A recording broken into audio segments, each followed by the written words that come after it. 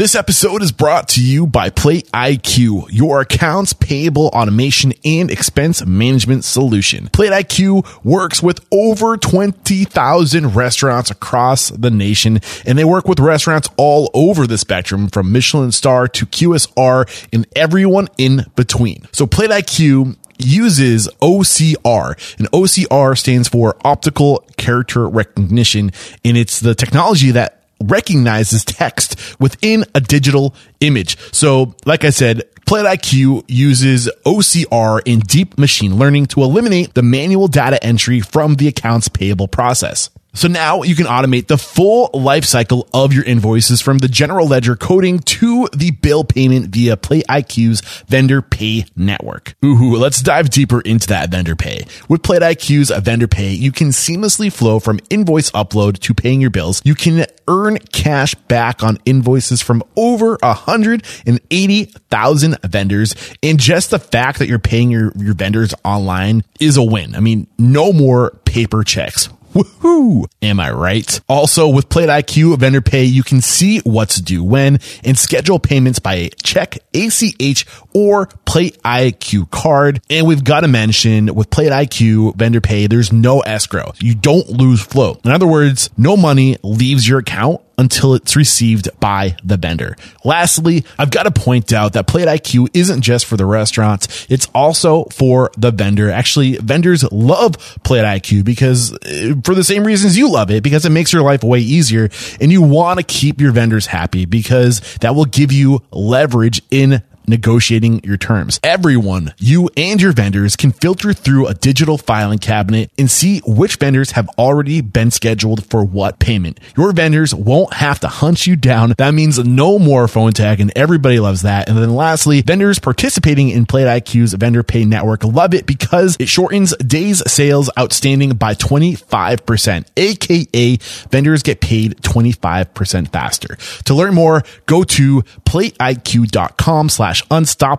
And if you use that link, you'll save at least 25% off implementation. So a huge part of industry conversation and focus right now is currently centered around the topic of leveraging technology to streamline process and reduce the workload to offset this stupid labor shortage. That's why I'm excited to present to you Hello Slang.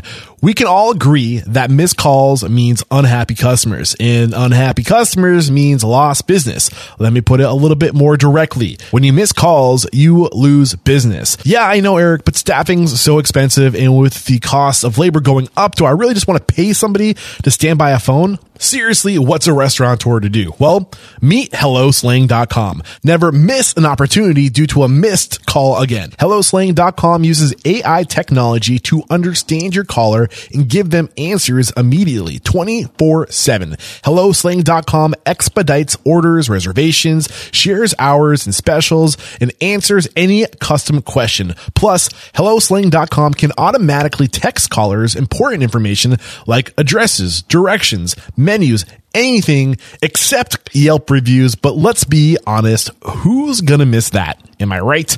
HelloSlang.com works with casual dining all the way up to fine dining concepts across the country. And yes, I know there is this concern of losing the human touch. And that is one of my biggest concerns with technology like this too. But one of the reasons why I love HelloSlang.com so much is because you choose which calls get forwarded to you so you can preserve the human touch. And I should mention, it only takes 30 minutes, and it can be even faster if you choose to go with the white glove onboarding process. To learn more, go to HelloSlang.com/unstoppable for your first month free and no long-term commitment. Again, that's HelloSlang.com/unstoppable for your first month free. I don't know about you, but I am always blown away by how quickly menus get destroyed at the end of the night. It's like they're either soaked, soiled, or torn by our patrons.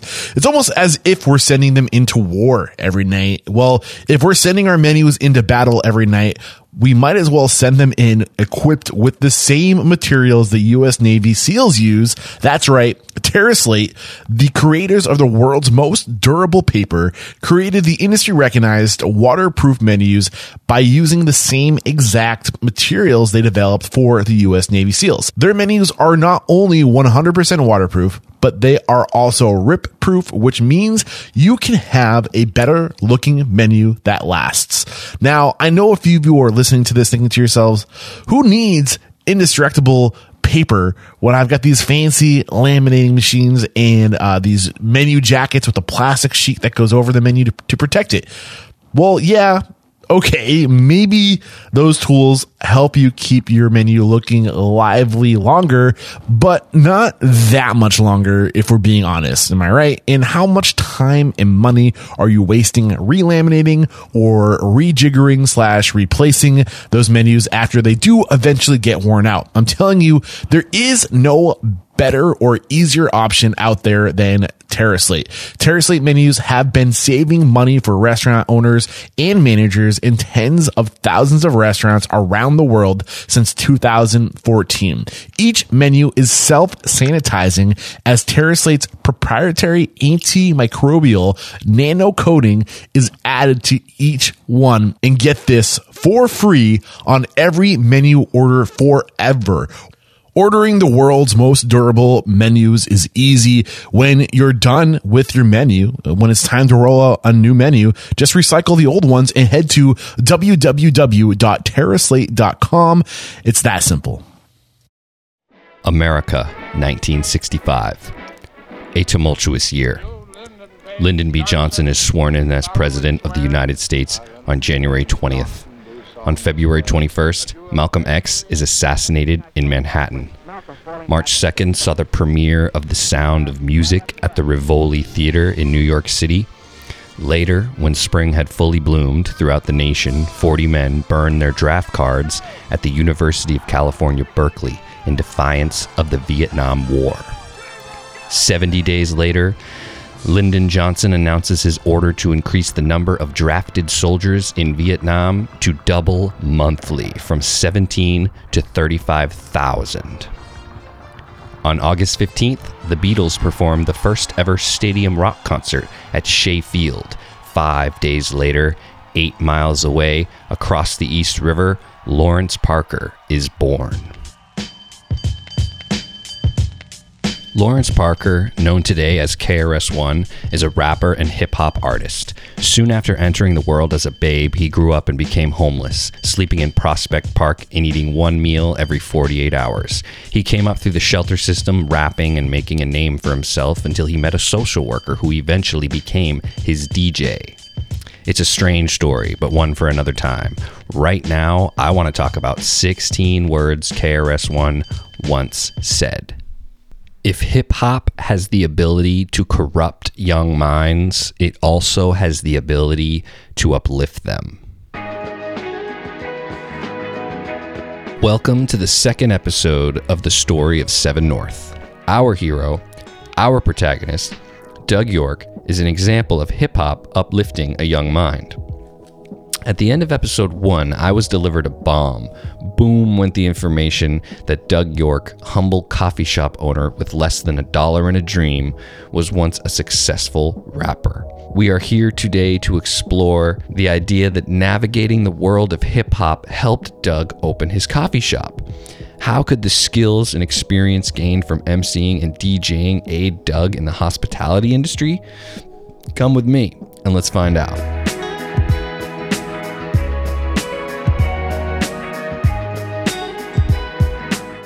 Hello, dear listeners. Welcome back to the story of Seven North.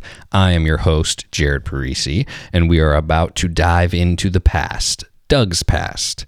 Before we do that, though, I think it's time we set the stage. I need to give you some context and a sense of setting. Seven North Coffee Co. can be found in Exeter, New Hampshire. It is tucked into the bottom floor of a big white house. It looks like a house from the outside. The second floor holds an apartment. The building is bright and inviting. There is a big window next to the entrance which displays hours and the menu. The sign hangs above the door and announces the name of the business and the fact that a walk-up window exists in the back. Inside is Doug. He is alone except for his patrons. He doesn't even know that I am here. At 11:26 this morning, I was in my car soaking in this scene which I have just described. I sat there wondering what history this building has seen. How old is it? Has it always housed a business? Has it seen love or hate? Certainly both, but I wonder which more often.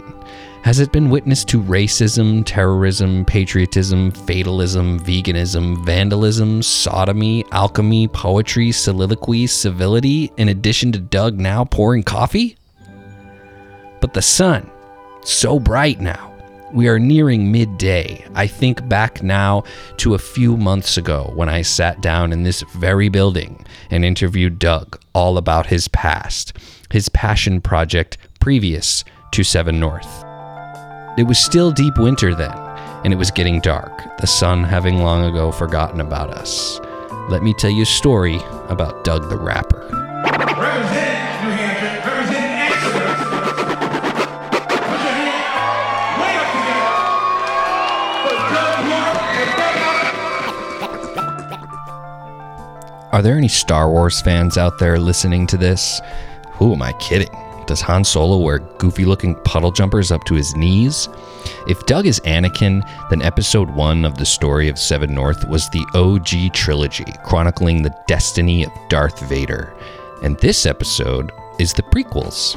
What of Vader's past? Was he born brooding, vengeful? No, he started out as something else entirely.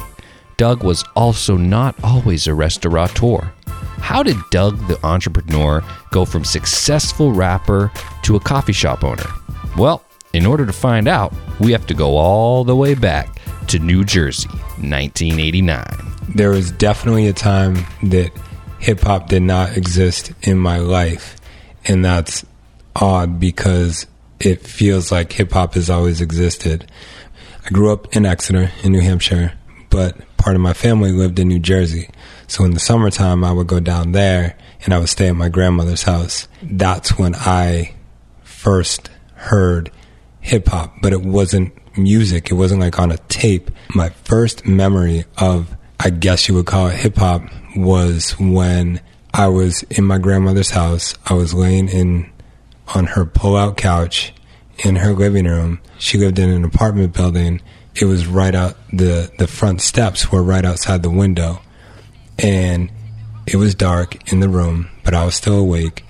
And outside were these 2 young girls. I don't even know how old they were because I couldn't see them. I could only hear them.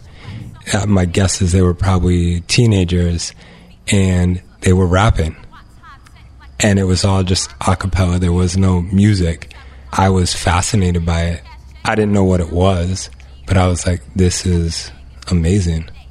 That was the first time I had ever heard somebody rap, and I still didn't know what hip-hop was. And in my mind, I don't remember if it was like true or not, but in my mind, I just remember it being awesome. I was like, yeah, these girls are rapping, and it's awesome. But I didn't know what like rap was. Can you hear it? That smile. When Doug says the word awesome, he is smiling. He is remembering how that moment made him feel. What is your passion? Besides the other people in your life, what do you love most? And do you remember when you first experienced it? Like Doug, I very much enjoy hip-hop and rap music, but I'm passionate about science fiction literature. I have a story similar to Doug's. It's the story of a moment. When I was 18, I watched the film 2001: A Space Odyssey for the very first time, and within minutes of witnessing the star child look dispassionately upon the blue globe of Earth, I begged my only friend with a car to drive me to the library so I could borrow the novel. I have never made my love for science fiction into a job or a career, but 13 years after seeing 2001 and reading the novel upon which it is based, I am hosting a podcast all about that author's bibliography. I am smiling. Can you hear it? But New Jersey is not the only place to discover a passion. At a summer camp in Maine, a fellow camper introduced Doug to a rap group that was making waves at the time. Enter the Wu-Tang Clan. I heard that, and that literally changed everything for me. That was when I was like, I need to do this. I need to be a part of whatever this is. In addition to a cappella under streetlights in New Jersey, the boom bap slap and bang of the Wu-Tang Clan, Doug also witnessed the release of the 1992 film Juice. Main character, the lead in that movie, is a DJ. And I saw him DJing. And the intro, the beginning of the movie, opens with him making a mixtape. And I was infatuated with him DJing and turntables and scratching, and I was like, I need to do this. At this point in the early 90s, a passion had been firmly implanted in a young Doug York. And here we arrive at a lesson we can learn from his story. Many successful chefs and restaurateurs that we interview on the Restaurant Unstoppable podcast cite travel as a distinct benefit to becoming a well-rounded restaurant industry professional. Doug had to leave New Hampshire to be exposed to an art form that he eventually adopted and loved. When Doug was a kid, rap music was urban. It was something for the inner cities of New York and Los Angeles, two places that are the opposite of Exeter, New Hampshire. People would often tell Doug that merely listening to hip-hop in the 90s in rural New Hampshire was a mistake and ill-advised. Apparently, those people also shy away from folk music because the times are always a-changin'. Hip-hop was not popular. You got made fun of a lot. Like, what are you doing listening to hip-hop music? You live in New Hampshire. We got that a lot. And we didn't care because it's what connected all of us. So the struggle wasn't in so much what we were doing because we loved what we were doing. The struggle was searching for like minds, trying to defend ourselves and our passion and getting into physical fights with people over this music that we loved. When Doug was around 15 years old, he and his friends managed to score their very own radio show at Phillips Exeter Academy. PEA is a private school in Exeter and considered one of the best and most prestigious in the world. How does a hip-hop obsessed townie get a weekly spot on a private high school radio station? Take it away, Doug. We knew one person who was older than us, who was into hip-hop and had a radio show. This group of kids who liked hip-hop music, we all knew each other because there was so few of us. And so we all connected through this mutual love for hip-hop. So we would occasionally go to their show and be like guests on their show. We would rap, freestyle on their show. And it was great. This woman, I don't even remember her name. She might have thought that we went there because it was so rare for kids who didn't go to school there to be there. And we weren't causing trouble. We were just having a show. And so then when we went to her you had to fill out a little piece of paper that said what the name of the show was going to be, who you were, the music you were going to play. And we just brought it to her and she agreed to do it. I don't remember much. It was just shaky hands, sweaty palms, handing over this piece of paper, are you going to let us do this? And then it's yeah, okay, here you go. Shaky hands and sweaty palms. Sounds familiar, doesn't it? Sounds like something most entrepreneurs know very well. Sounds like that time Doug walked into a bank and handed his business plan to an unsympathetic person who held sway over the future of Doug's passion. So at the age of 15, Doug had already received a crash course in business ownership. And how did it feel when you got that opportunity? It felt amazing. After nothing but negativity from his environment and community about his love for hip-hop music, young Doug has now felt victory, fulfillment.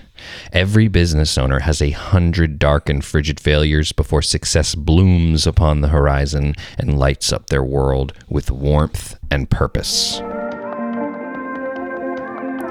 Doug's rap radio show lasted all 4 years of high school, and Doug headed off to college in New York City.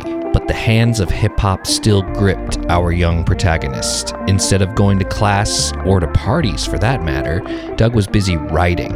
He was writing what would eventually become the first album as a part of the rap group Granite State.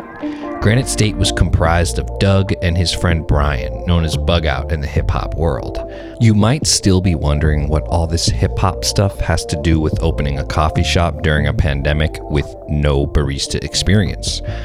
I'm going to let Doug ponder this for a moment. The connection, I think, is that I've never been afraid to do something that feels a little bit scary. I'm almost drawn to the harder thing. Being a part of hip-hop, making hip-hop music in the 90s was the harder thing because nobody did it. Making music when I could have just been going to school and taking a bus 6 hours one way every weekend was the harder thing when I could have just been like partying at school or just going to class. So I think if there's any connection, it's that I've never shied away from doing the difficult thing, especially when I want something bad enough. And at that time, I wanted to make an album more than anything, and I liked where it was going. That 6-hour bus ride Doug is talking about there refers to his time traveling between Exeter, New Hampshire and New York City in order to make music. Have you ever sat on a bus for 6 hours? It is not fun. Have you ever sifted through 10 hours of interview audio searching for something worth saving, something worth publishing? It is also not fun, but like young Doug York, I too have a vision. I appear clairvoyant, able to see the future of this podcast and how I shall mold it. Doug was also feeling premonitory, seeing in his hands not 2 beers and a blunt, but 2 turntables and a microphone. Before they released their first album, Granite State performed a live show at the Ioka, an old iconic theater in downtown Exeter. We did 2 shows at the Ioka here in Exeter and sold out both of them.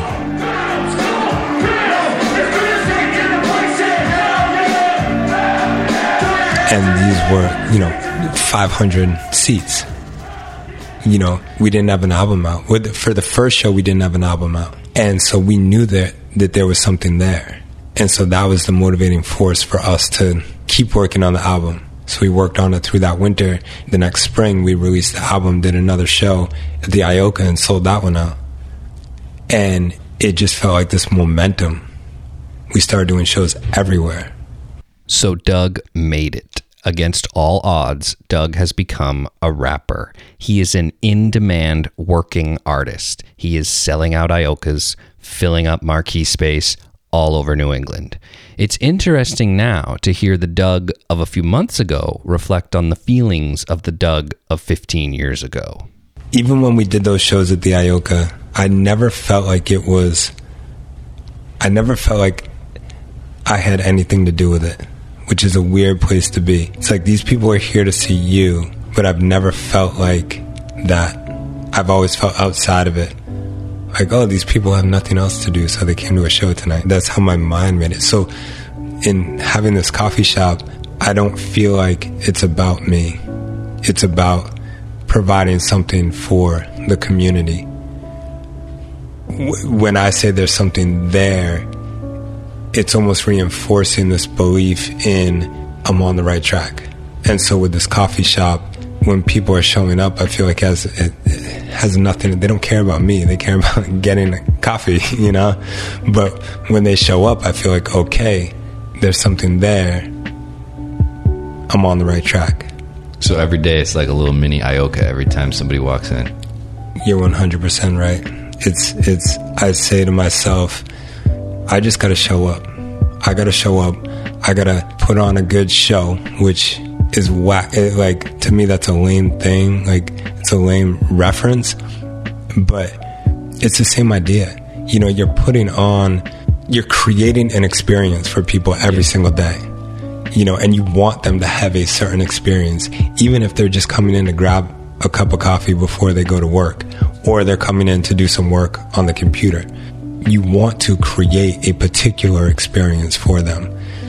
That is what we were doing at shows when we were performing. Yeah. That's what I feel like I'm doing here. What Doug is talking about here is the similarities between theater and a restaurant, and abundant those similarities are. Every time a theater performance hits a beat, a near identical beat is hit at the restaurant across the street from the box office. People in the restaurant industry are putting on a show for their guests. You could have the greatest memory in the world, recalling the precise orders of a 10-top on a busy Friday night. But if you miss a beat, if you fuck up the script, if you fail to act on cue, if you fail to perform, your guests will be left wanting. Have you ever heard the term dinner and a show? The best restaurants provide both within a single meal. We mustn't forget about our third yet essential wheel, Eric Cacciatore, host of the Restaurant Unstoppable podcast. Eric recently interviewed Leo Holtzman, co-founder of SoCal Cantina in Miami. Leo began his career as a magician, and here he and Eric reflect on how conducting a magic show helps him pull off a memorable dinner service. The idea was to do a magic and cocktail show, so I was already kind of incorporating it, trying to differentiate myself and offer like a different experience where I would, the show was I would do like 10 minutes of magic, make a really cool cocktail and tell a story about that and tie that in, and it was basically, a 40-minute show with 3 drinks in between. The big lesson up to this point, what is your unique selling proposition? What unique thing do you bring to the table that you can lean into to create a unique experience for your end user, right? Yeah. And for you to combine your skills with magic and to incorporate that into your talent for creating cocktails, you're instantly just like a powerhouse. Because very few people can compete with that. I talked to my girlfriend about this a while ago, and she was basically like, you doing magic, even though you don't necessarily have it in you don't perform all the time anymore, a lot of the way that the thought process of creating a trick and an act, like all the inner workings of it, it's reflected in a lot of the systems that we do in our restaurant, which allow us for a lot more efficient and sometimes the magic of service. People don't realize, they're like, how the hell did I get these 4 complicated cocktails on my table in 2 minutes? Or how did my plate just disappear in front of me? I didn't even, being able to swoop in and not be noticed and just create that seamless experience, right? Exactly. Same as much thing as you can. Yeah, right? Eric Cacciatore has conducted over 800 interviews for the Restaurant Unstoppable podcast. He is familiar with the struggles of this business. He is also keen at recognizing the unexpected benefits of a multi-interest individual. You, dear listener, and I as well. We are not defined by one thing. We are all mixtures of different successes and failures, triumphs and tragedy. Eric knows this well, but does Doug? I want to ask him, hey, Doug, are you aware of how beneficial your time as a rapper was to what you are doing today, as unrelated as they may seem at first glance? 100%, because you have to show up and do the same thing every single day, and you have to be okay with doing the same thing every single day. And I feel fortunate that I'm meticulous enough. I'm in my comfort zone doing the same thing every single day. Okay. Some people, that will drive them crazy because it's too monotonous. For me, it's Groundhog Day in a good way, because I'm Bill Murray saying, okay, how can I change things given that it's going to be the exact same thing every day? Also, how can I master what I'm doing given these parameters? I know a drink is made a very particular way. How can I master how that drink is made? I love that. Have you mastered anything yet? No. I'm not even close. I know I'm on my way. Did you master being a hip hop artist? No. It was so elusive.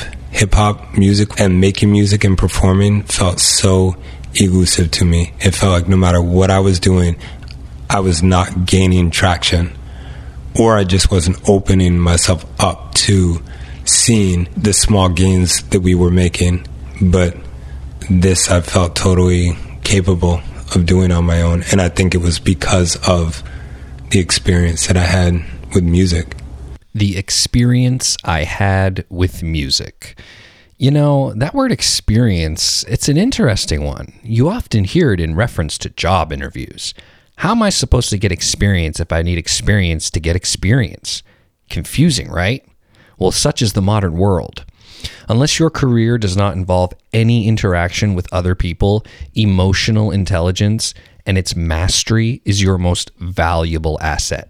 Become a person of value to make it in the restaurant industry. The best way to do this is to mine your past experiences for the lessons and the skills that combine to make the unique amalgamy that is you. The next time you find yourself in a job interview and the guy on the other side of the desk asks if you have any experience, you look him right in the eye and say, "Look at me, jefe, I'm alive." In 2016, I went on tour with a local New Hampshire band all the way down to Nashville, Tennessee. I followed them, camera at the ready, creating a feature-length documentary all about the tour. One thing I learned is that unknown bands play shows to empty rooms. It is a fact. Every musician, no matter their level of success or fame, knows what this is like. Doug knows what this is like. This piece of Doug's past helps him greatly as a restaurateur. There is nothing more terrifying to a restaurant owner than an empty dining room. I understand, right? I mean, you spend years planning and building your dream restaurant. You have the best ideas for fast service, the greatest gimmick for creating repeat guests, the most amazing guacamole recipe anyone has ever tried. And yet, on day one, many successful restaurants have days like this. You need to get used to it. If you're already used to it, you are one step ahead. At that time, we didn't realize that, yeah, it is a job. You know, you want to be an artist, you want to be a musician, you wake up every day and you make music. It's a job. You don't wait until you're inspired. You don't wait until you have free time. You wake up every day and you make music. These are all the lessons that I learned from making music and from all the things I did wrong. Those are the blessings. Going through that experience was a blessing because it's enabled me to wake up every day, show up every day, and do what I got to do. Performing, touring, all those things were blessings. We would show up at some places and there'd be 5 people there, and we had to perform like there were 500, and we wanted to, and we enjoyed it, even though we called it things like practice night or whatever.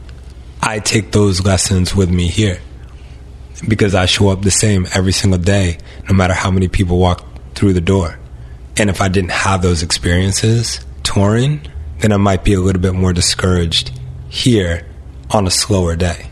I never met the Doug of 25 years ago when he would ask his friends about what fantastic futures they could still build for themselves.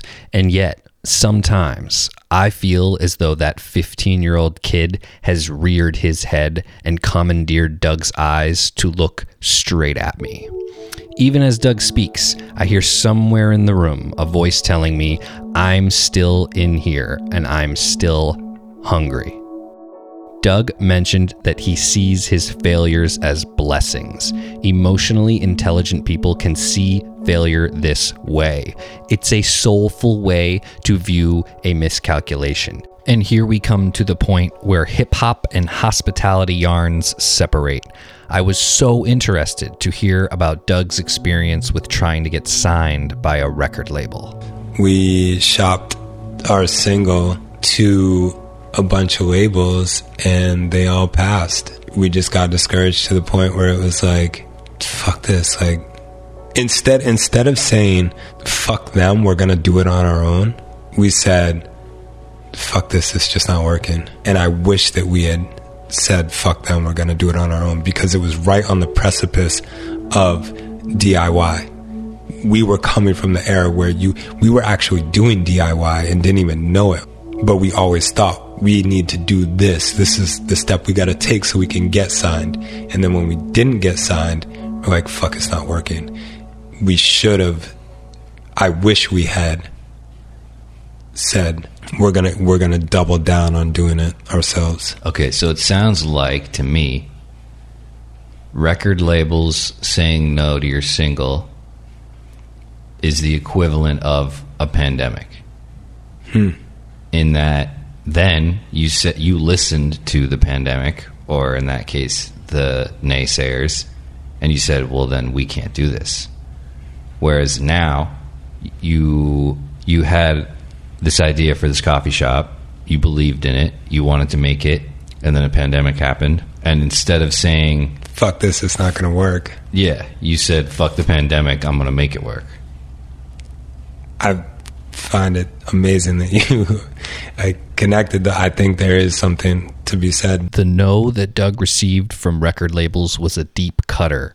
This was the first major door beyond which lay something Doug desired deeply, to be shut in his face. He recoiled from the rejection, but now he looks back with regret and sees that rather than recoil, he should have re-upped. He should have found another door.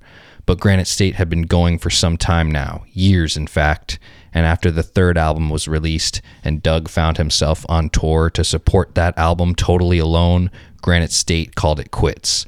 By this time, Doug was married with a child, and he was doing what no dad ever wants to do. It was on that tour. So going back to these aha moments that you don't know that you're going through at the time, but when you look back, it's like, yeah, that was definitely it.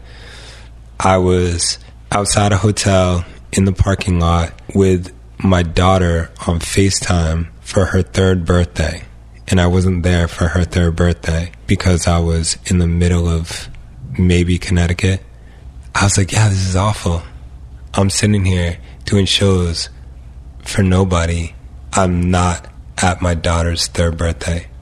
And I made a commitment to myself after I got off the phone there that I'll never miss her birthday. And now I have two. I'll never miss their birthdays again.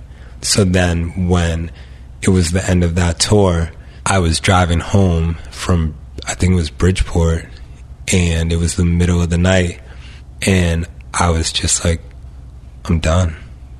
And I felt good about it. It wasn't like a resentful done. It wasn't like, I'm pissed off, I'm angry, I'm done. It was like, that was all I needed to do. You know, that chapter is done. Notice Doug's use of the word chapter. He did not say book.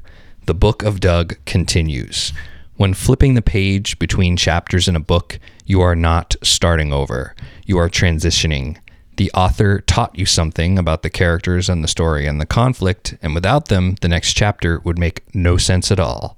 And now we begin to bridge this gap, the gap between rap and the tap, between musician and barista, working artist to working restaurateur. As the narrator of this podcast, I too need to bridge the gap.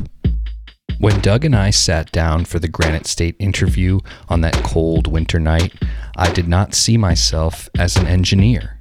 I was asking questions, not laying brick.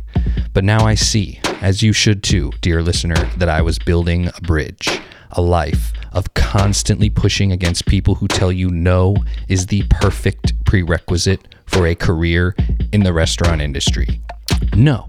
Your painstakingly curated menu is not good enough for me, and I want to add a modifier. No, that pizza is not well done enough. Could you cook it a little more, even though you've already cut it? No, that burger is not pink enough. Throw it away and make me another one.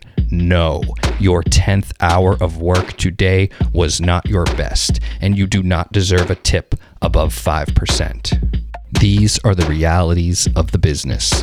It is an industry of challenge, of scraping by, of problem solving.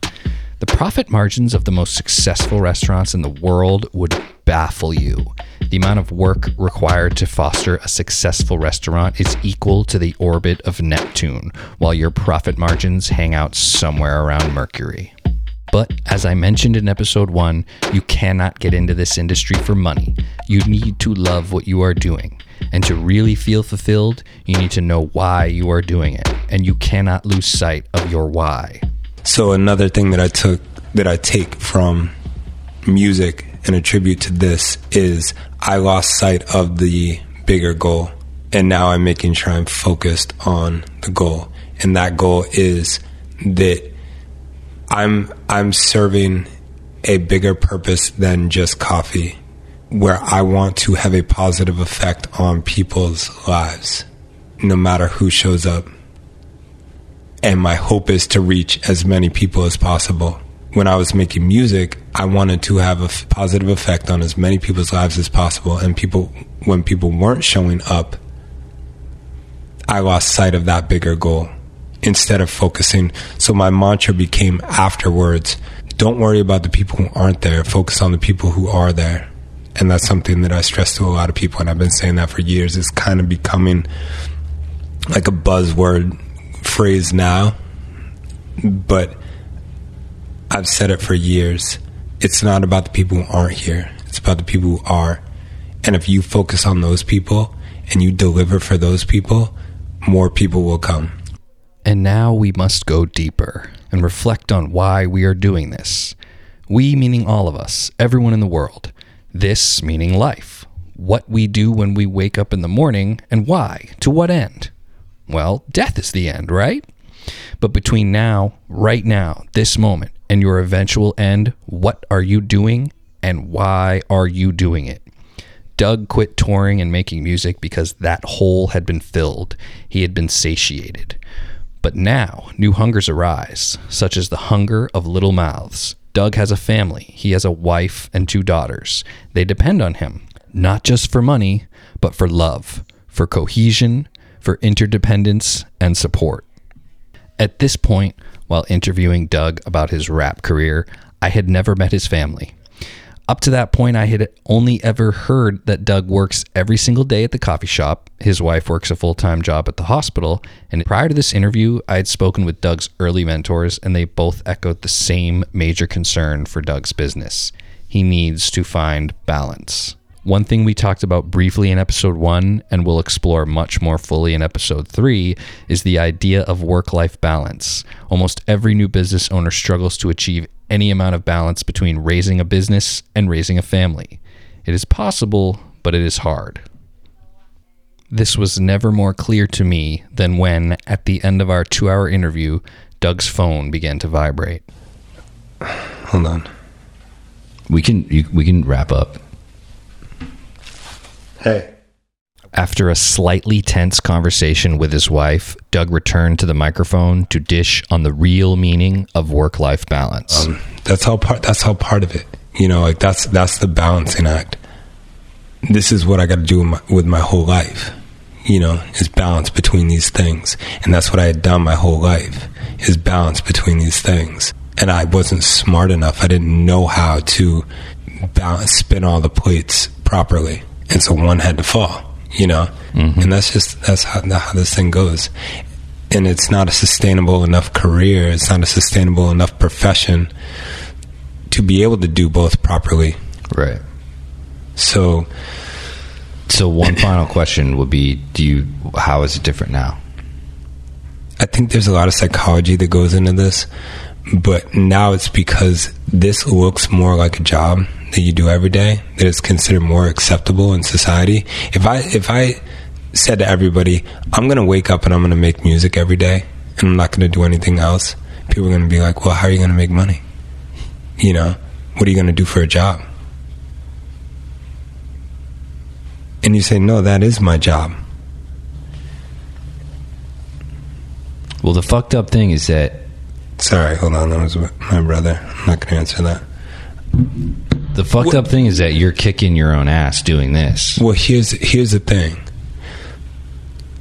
It is socially acceptable to do what I'm doing now, to open and run a business. Even if you're not making money, it's still more socially acceptable than being a musician who's not making money. So I can wake up every day and say, I'm going to work. And people are like, all right. But if I were to wake up every day and say I'm going to make music, people are like, well, what are you going to do for work? So the difference now is this looks like a job. That's it. But that's not why you're doing it, right? No. Okay. But I'm saying that's the difference between... So it makes it easier, I guess? And you know, knock on wood, I mean, I'm making money, you know, so this thing generates money on a daily basis, yes, whereas hip hop does not. Yeah. So That's why it's a little bit easier, but it's still not easy. And Do you think it's easy for any restaurant owner? no. And I think their marriages fall apart and all this shit, you know, and their lives fall apart. And I'm hoping and praying that that doesn't happen in this case. And I think that I've built a strong enough foundation where it won't. But it doesn't mean I'm not going to have like fights and I'm going to have to deal with this now, you know. And now I have to sacrifice. Now, like, I'm not going to do things that I should be doing tonight so I can get home to eat dinner with my family.